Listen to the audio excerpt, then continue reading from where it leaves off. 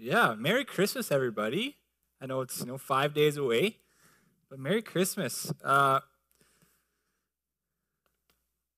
It is a pleasure to be here this morning and to get to bring the word. And I'm excited. I'm excited to be here and to be able to share with everybody today. This past Thursday, we as a youth family met on Zoom. And it was really good. It's an interesting thing hopping onto a Zoom call and you don't really know anybody. But we had a really good time, and people ate some weird things, and we had some fun getting to know each other. And so it was really good. And I'm looking forward to more of those in the weeks and hopefully getting to gather together in person in the months to come. This morning, as Pastor Josh said, I get the opportunity to continue in our Matthew series, and so we've hit the world-renowned Sermon on the Mount, and so we're gonna dive into that. So the past couple weeks, Josh has been taking us through the first 12 verses, and he's been talking about how the kingdom is the blessing, right? Living in the kingdom, proclaiming the kingdom really is the blessing. And Jesus came proclaiming that, repent, for the kingdom of God is at hand. And what a powerful message that is. Jesus also talked of the type of people that receive the kingdom, right? Those who are humble, those who hunger and thirst for God, for righteousness. Those are the ones who are filled. Those are the ones who the kingdom is for. And so he's been talking about that. It's been really good.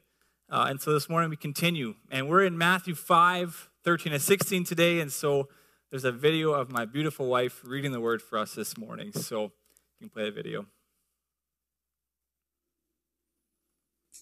You are the salt of the earth, but if salt loses its saltiness, how can it be made salty again? It is no longer good for anything except to be thrown out and trampled by men. You are the light of the world. A city on a hill cannot be hidden. Neither do people light a lamp and put it under a bowl. Instead, they put it on its stand, and it gives light to everyone in the house. And in the same way, let your light shine before men, that they may see your good deeds and praise your Father in heaven. All right, thank you so much, Carrie, for reading that. You nailed it, so that's awesome. Jesus says, you are the salt of the earth and the light of the world. And I think sometimes what has happened in our Western church culture is that when we hear that, we think of salt and light being, the really nice people in the neighborhood and friendly to everybody. And I don't actually believe that's what Jesus had in mind when he was calling his followers there salt and light.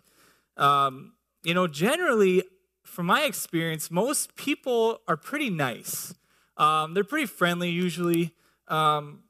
And so I don't think necessarily just being a nice person in the neighborhood requires Holy Spirit power. And I'll share that by saying that a friend of mine who I met in university is literally one of the nicest people I've ever met in my life. And he is so nice. And I actually think he's nicer than me. But he's not a Christian. He doesn't follow Jesus. And yet I'm actually pretty sure he's nicer than me and friendlier than I am, which is maybe I need to work on that in my life. But I don't think we're just called to be nice people. Now, don't get me wrong. Being nice and friendly is very good, and we should do that, obviously. But I think Jesus had much more in mind when he was talking of being the salt of the earth and the light of the world. So we're going to jump in on salt of the earth. So what is Jesus saying when he calls us the salt of the earth? Well, there are different approaches to this, to how to approach this idea of being salt of the earth. So we'll start off by saying, well, what was its use in ancient Israel? What was salt used for? So many different things. It was used as a disinfectant in manure piles. It was used as a preservative to prevent decay. It was used as flavoring for food. It was used as fertilizer for soil. Actually, in the sacrificial system, often lots of the offerings were sprinkled with salt. Roman soldiers were often paid in salt. French fries need a lot of salt, right? Like, more salt the better, in my opinion. Salt had many uses back in the day and today. But I think an important clue in what Jesus is getting at here is what he says right after he calls the people salt of the earth. So we'll read that again together. You are the salt of the earth, but if salt has lost its taste, how shall its saltiness be restored? It is no longer good for anything except to be thrown out and trampled under people's feet. Jesus says that if salt has lost its taste, how shall its saltiness be restored? This is actually quite strange for Jesus to say this. It's very difficult for salt to lose its saltiness. It's a chemical reaction, right, between sodium and chloride. So it's really just a chemical reaction. You can leave a salt in a jar for years, and when you take it out, it's still going to be salty. So how does salt lose its saltiness? I think this is what Jesus is trying to get at today, this morning. So in Jesus' day, people took their salt mainly from two sources. The rich would go to the Mediterranean Sea, and that would be like good quality salt. They get their salt from there. But the poor would often get their salt from the Dead Sea. Now, in the Dead Sea, the salt from the Dead Sea was often contaminated by different minerals, especially the mineral of gypsum, which actually looks like salt and can be easily mistaken for salt. However, what that does is that it contaminates the salt so that the salt no longer is salty. It loses its saltiness. It loses its usefulness. It is contaminated. The salt is compromised. So the only way for salt to lose its saltiness is to add things to the salt itself. So the opposite is also true, whether it be preservation or disinfection or flavor or fertilization. The most effective salt is the purest salt. It's the least contaminated. The more the salt is distinctly salt, the more effective it is, the more it does what it's created to do, which is be salt. So I believe that Jesus is saying to his followers here, he's also saying to us, you are called to be distinctly salt. You're called to be distinct. You are called to be different. So in order to have an influence on the environment, just like salt, we need to be distinct and we need to be pure salt. So Jesus is calling us to follow him and live a different way of life amongst the many different options that are out there. And there's a growing voice in church culture calling the church to become more like the world, right? Become more like the world so you can influence the world, right? Become more like it. So in a sense, it's the call is for the church to compromise. And many, I believe, are following suit in this direction. I think the church in North America, a lot of churches are starting to compromise more and more. And probably elsewhere in the world, but in our context, I think that's happening a lot. So how do we become compromised? How does salt become compromised? How do we, as salt, become compromised? Well, I think when we take on the world's perspectives of success as being defined as health, wealth, comfort, when that begins to infiltrate the church becomes compromised. When something other than God himself takes our first devotion, our first attention, our first love, the church becomes compromised. When the world's standard of morality enters into the life of a believer and the church and the believer become compromised. When we have unrepentant and undealt with sin in our life, we become compromised. Galatians 6, verse 8, the beginning part says this, "For the one who sows to his own flesh will from the flesh reap corruption." When we invest our life into our own selfish desires and wants, when we invest our life into the kingdom of self rather than the kingdom of God, we become compromised. We reap corruption. We reap contamination, and then we will lose our saltiness. Jesus is saying, no, becoming like the world in order to influence it is not the answer. So are there areas of compromise in your life right now, in my life? The message of Jesus is simple. Repent from those areas of compromise. Repent. Turn from those ways and turn to him. Because that's what we will find. We'll become salty when we rid ourselves of compromise in our life. Now, the other extreme in this department is we get in a holy huddle. Okay, so we can't we don't want to be influenced by the world, so then we're just going to get away from the world. Holy huddle, right? We don't want to be influenced by the world. And that also is not the answer. John 17, verse 15 says this. This is Jesus. He's praying to the Father. It's a powerful prayer. So John 17, 15 says this. I do not ask that you take them out of the world, but that you keep them from the evil one. He's praying for his disciples here. So Jesus is saying, don't take them out, Father. Keep them in it, but protect them. Use them. The only way to influence the culture and the earth, like salt, is to be distinct. And salt can only have an effect when it's actually put in a different environment. Right? If salt is stuck in a jar, it's not going to have an effect. But when you put it on the earth, when you put it on French fries, it begins to have an effect. It begins to do what it was made to do. Jesus called people to be in the world so that they can influence the world. Salt will have a greater effect the higher quality the salt is. The more distinct we become as followers of Christ, the greater influence we will have. So the question is, how do we become distinct? How do we become distinct? Well, there are several different points I want to make here. One is Jesus just finished preaching about who are blessed, right? Telling us who his kingdom is for. It's for the humble. It's for those who hunger and thirst for righteousness, who walk in right relation with God, who recognize their need for God and realize the frailty of this world. Really, when we take on the character of Jesus, we become like salt of the earth. We become distinct. Jesus was the most distinct person who ever lived. So when we take on his character, when we become like him, we become distinct.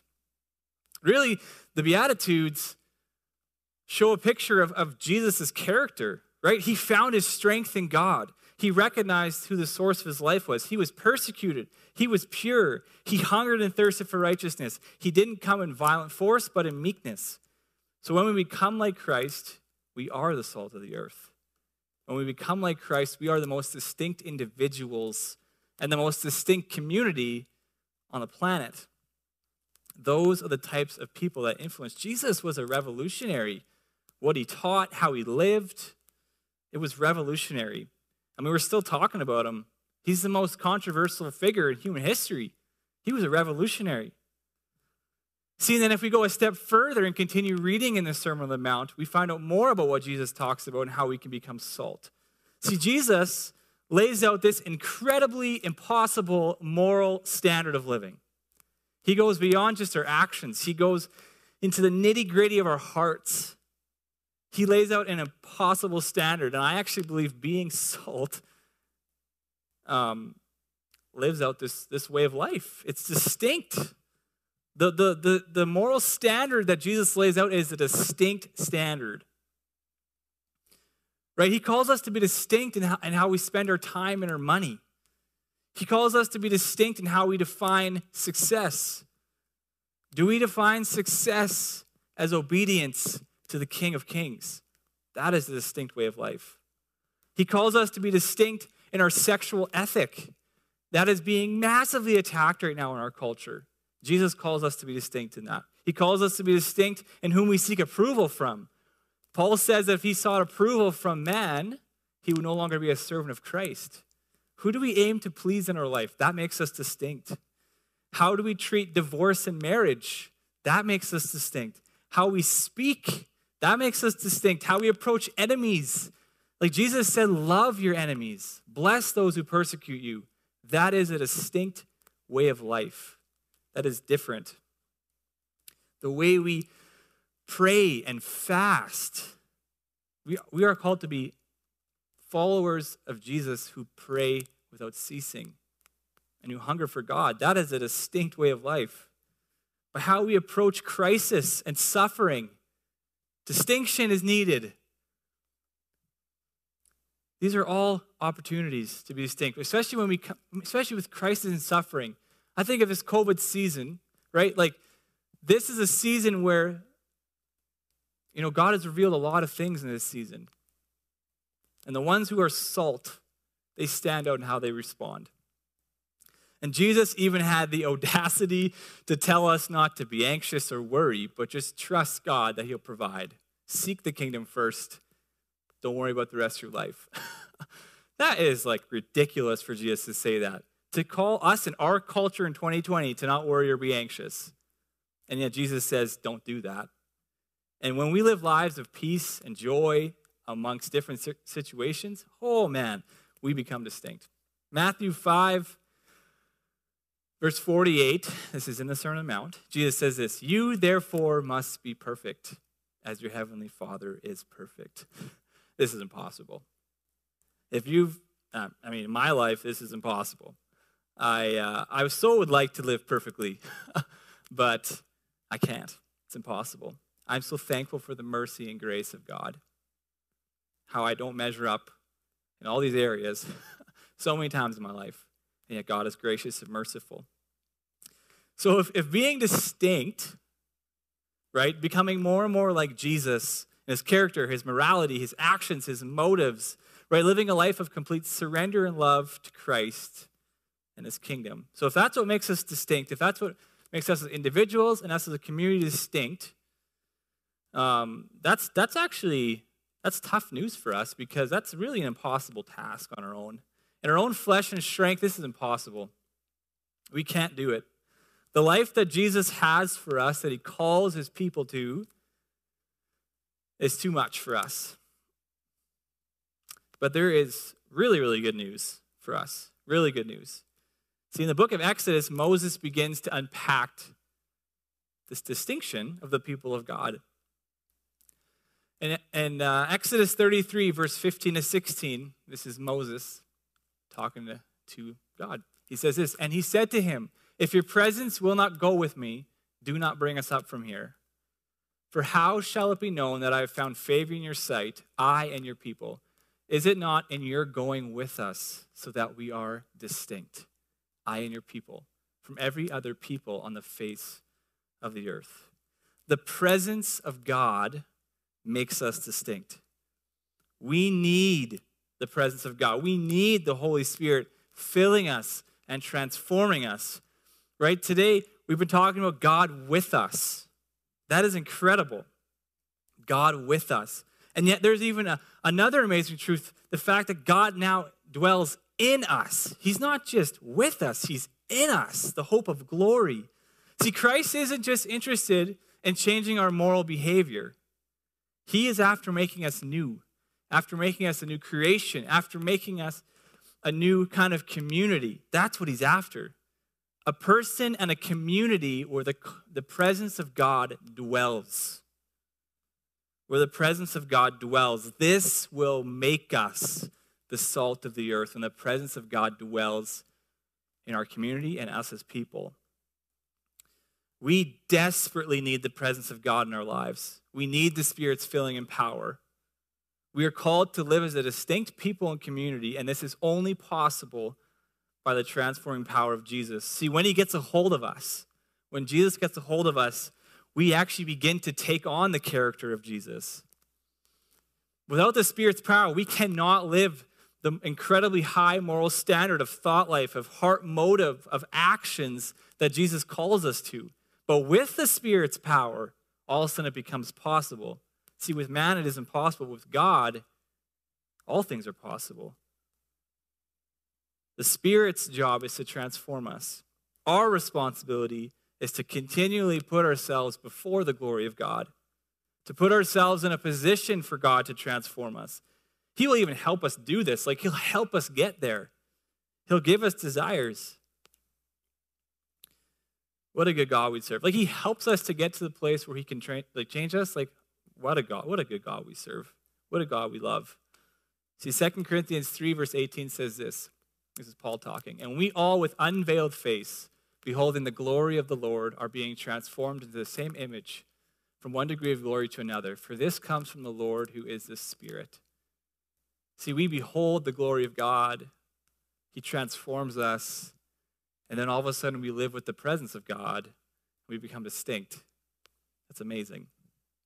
Galatians 6, verse 8. I'm going to finish off the verse now. For the one who sows to his own flesh will from the flesh reap corruption. But the one who sows to the Spirit will from the Spirit reap eternal life. The presence of God and his transforming power is the greatest distinction that we have from any other person on the planet, from any other community on the planet. So when our lives are radically aligned to him and his presence and his Spirit is transforming us, we live out the purpose of being the distinct salt of the earth that we are called to be. And when we become salty, people will notice. People will notice that we live differently. We live by a different set of perspectives and values. We will live differently in the kingdom of the world. See, this will cause people to either be drawn to us and our message, or it will cause people to run away. Being salt doesn't mean it's going to be easy. It may actually mean tougher times for us. See, Paul was clear that followers of Jesus have an aroma. See, 2 Corinthians 14-16 says this, but thanks be to God, who in Christ always leads us in triumphal procession, and through us spreads the fragrance of the knowledge of him everywhere. For we are the aroma of Christ to God among those who are being saved and among those who are perishing. To one, a fragrance from death to death. To the other, a fragrance from life to life. Who is sufficient for these things? So for some people, we're going to smell like death. That does not sound good. And for other people, we're going to smell like life, okay? And that is the aroma of being a follower of Jesus. That is the aroma of being a follower of Jesus. See, when salt is acting like it should, the environment around it isn't neutral. There is a reaction. Jesus many times told his disciples that they could expect hard times if they were to follow him. And it's no different for us today. If we are truly being salt, some people will be drawn to that and be influenced in a positive way towards Christ, and some people will not like that. Imagine salt on a wound, right? Ooh, that stings. It's not always easy. Salt of the earth. Light of the world. Light of the world. Matthew 5:14-16. Jesus says this, you are the light of the world. A city set on a hill cannot be hidden, nor do people light a lamp and put it under a basket, but on a stand, and it gives light to all in the house. In the same way, let your light shine before others, so that they may see your good works and give glory to your Father who is in heaven. Jesus here now calls his followers the light of the world. Now, this is also a strange thing for him to do. It was strange for him to call us salt and talk about, man, like, how does salt, lose its taste? Because it's hard to do that. It's also strange for him to call us the light of the world. Because Jesus is the light of the world, right? This is his title. This is Jesus' title. John 8:12 says this, again, Jesus spoke to them saying, I am the light of the world. Whoever follows me will not walk in darkness, but will have the light of life. So Jesus is the light of the world, and yet Jesus calls us now, he called the people there that were listening to him, the light of the world. So in a sense, we are like the moon. We're all like moons, right? Jesus is the sun. So when Jesus is light, when he shines his light into our hearts and changes us, we begin to reflect him. We are actually Jesus' reflections here on earth. And this is like crazy. Like if you think about that, like 2 Corinthians 5 says this, that we are Christ's ambassadors. Like you are called to be an ambassador of God on this planet, which is crazy. Philippians 3 says that our citizenship is in heaven. Our citizenship is in heaven. This is an absolute astounding thought. It's astounding. And I think sometimes you think of, I'm an ambassador and my citizenship is in heaven. Like, no, like you're an ambassador for Christ. When you walk your day-to-day life, you're called to reflect Jesus. You're called to be an ambassador for him. You're supposed to have his concerns, right? That's what you're supposed to be working with. An ambassador comes and presents his nation's concerns and represents his nation. We are representatives of Jesus. We are his reflection. So what does it exactly mean that we're lights of the world? Well, Jesus called himself the light of the world. So let's look at Jesus' life. Jesus was light of the world. So what did he do? That's what we're learning about in Matthew anyways, right? So first, as earlier mentioned, we are called to reflect the character and the life and the actions and the ways of Jesus, right? That's one way that we reflect Jesus, is when we actually live like he did, right? When we have his character and his morality, when he transforms us and deals with the darkness in our lives, right? Then we become more and more like him. That's one way we shine our light. But Jesus also went about proclaiming freedom for the captives and proclaiming the kingdom of God. He came as a light in the darkness. Isaiah 49 verse 6 says this, I will make you as a light for the nations. This is being prophesied about Jesus. I will make you as a light for the nations, that my salvation may reach to the ends of the earth. Jesus came as a light for the nations. He entered into the darkness. Like, imagine, Jesus left his throne in heaven and came down to earth. He entered into the darkness. And he's entered into the darkness of many of our lives, right? And he's changed us and he's moved in our hearts. But when he was on earth here, he entered the darkness. He spent time with people who were living in darkness. And I think if we were to spend time with the same people that Jesus spent time with, I think a lot of people would question us. Like, why are you spending time with that person? This is what Jesus did. He spent time with the down and out, with the people that were looked down on society, the people that you would be questioned for spending time with them. Jesus came into the darkness as the light, and he calls us now to do the same. See, people don't cover a lamp with a basket, right? You put it on a stand and it gives light to all in the house. And when you see a city on a hill, you ain't hiding that. That is obvious, right? I don't like, New York is definitely not on a hill. But I've been to New York before, and I've been to Times Square, and that is bright, and you can see that light from a lot of different places, because it's just a lot of senses going on at the, what is it called again? Times Square. Yes, it escapes me. Times Square, right? So you notice that. You notice that city. We are now called the lights of the world. We are not called to cover our lamp. We're not called to cover our light. We're called to let it shine.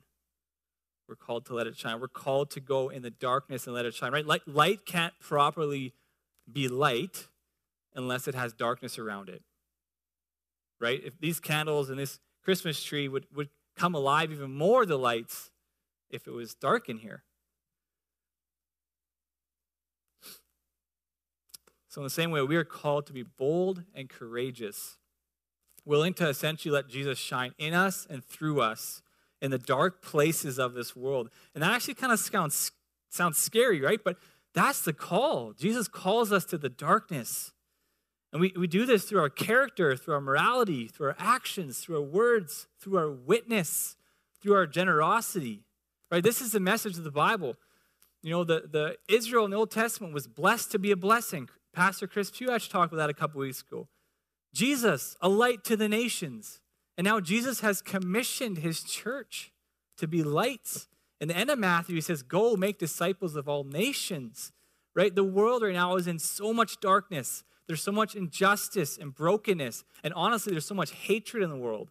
But we as believers, we as a church are called to be salt and light. And this only happens when we get ourselves in an environment for salt and light to be effective, right? We need to be spending time with people who actually are living in darkness. We have neighbors, we have coworkers, family members, classmates, people that we interact with day to day. There are people all across this world, all across this globe that are living in darkness. We're called to be lights to them. We're called to be salt. And so when we are with people, and if we're emulating Jesus, right? If Jesus is working in our lives, we're with people who are in darkness, we will be distinct. They will notice. And it's not our job to change them, but it's our job to walk daily with Jesus and to seek to influence people around us. And even in this COVID season, however long this is going to last, we can be salt and light. Like, God is not stopped by COVID. He cannot be stopped. He has all authority in heaven and on earth. This is amazing. The crazy thing about being a Christian is that it literally leaves the mundane, boring life in the dust. If you're salt and if you're light, everywhere you go, you're salt and you're light. Everywhere you go, you can actually influence someone towards an eternity with Jesus. That could be the gas station, grocery shopping, going out for dinner, using social media, going to class, etc. In the lunchroom, at coffee break. Everywhere you go, you can be salt and light. And so as I finish, I just want to drive home one more thing from this passage. Jesus said, you are the salt of the earth, and you are the light of the world.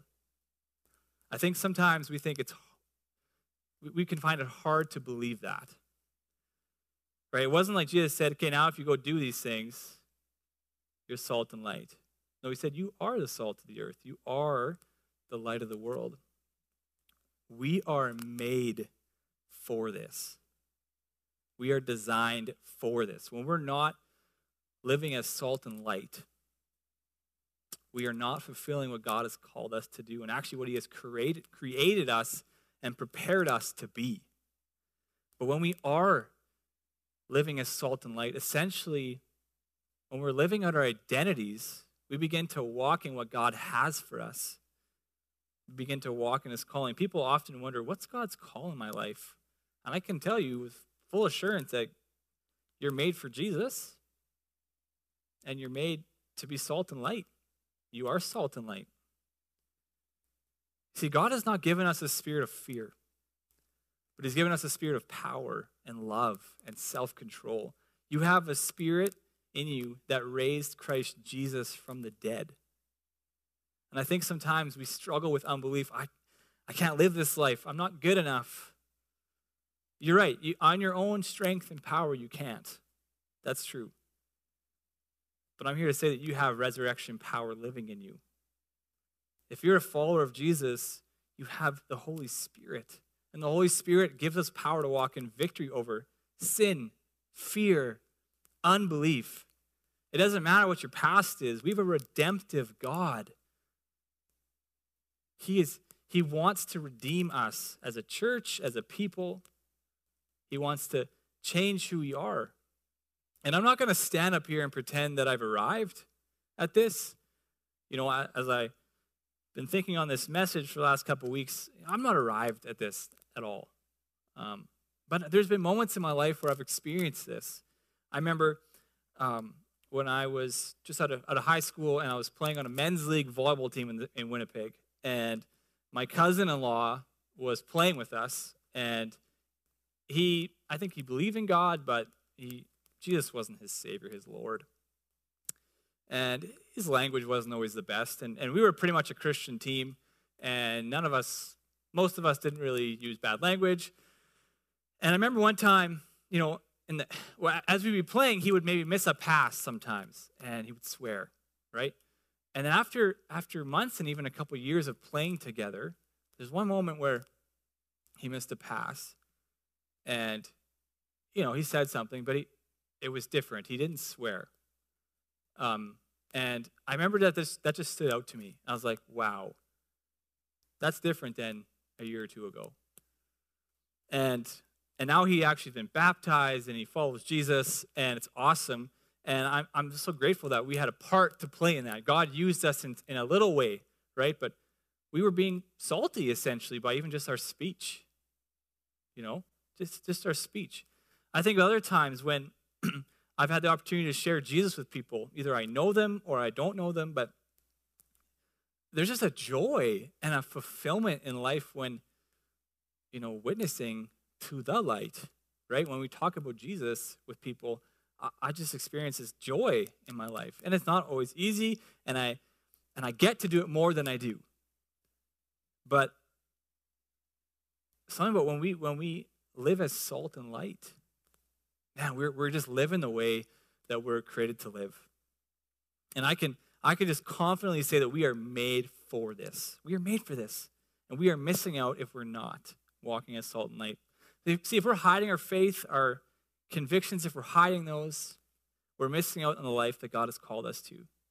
And this is one of the tickets to a life of experience in the presence of God, experiencing his joy and pleasure, and experiencing his intimate communion. You can live this way because the Spirit of God is in you. And we can praise God for that. That's amazing. I'm going to finish off with this verse. Colossians 1, verse 15 to 16 says this. He is the image, it's talking about Jesus. He is the image of the invisible God, the firstborn of all creation. For by him all things were created, in heaven and on earth, visible and invisible, whether thrones or dominions or rulers or authorities. All things were created through him and for him. Church, you were created for Jesus. You are made to be salt and light. And the Spirit of God wants to empower us to live this way. And we are made for him. That's amazing. So maybe you're watching this and you don't follow Jesus. Man, you're made for Jesus. He is the ultimate satisfaction in life. You're made for him. And maybe you're watching this and you are a follower of Jesus. And I want to remind you that you are made for him. You're made for this life. And you are fulfilling what God has called you to do when you walk and believe that you are salt and light. And in a world where everything is kind of going crazy in many different ways, Jesus calls us to be different and to be distinct. And it's when we are like that that we will have an influence on people. Let me pray. Father, thank you so much for today. Thank you for your grace and your mercy. And there's so many times, God, that we don't live the way we ought to. We don't speak the way we ought to. Our motives are off. And yet, God, you're so gracious and merciful. And I thank you, Lord, that you want to make us new. And you want to grow us in love, in holiness, in purity. And God, I just pray for us as a church. I pray, Lord, that we would have an influence in the communities around us. I pray that people will come to know you, Lord, that we would be bold and courageous, willing to be salt and willing to be light. Lord, may we not hide our light, but may we shine bright, God. So, Lord, I pray that as we spend time with you, would you fill us so that we may reflect you the way we ought to. Lord, we love you, and we ask that you would lead us today. Give us joy and peace, God. Give us yourself. In Jesus' name, amen. Amen. Awesome. Thank you so much for joining the stream this morning. We love you guys and looking forward to seeing you in the weeks and months to come. Tune in to the Christmas Eve service. Stop by, get a Christmas package from Sherry, and have an awesome day, you guys.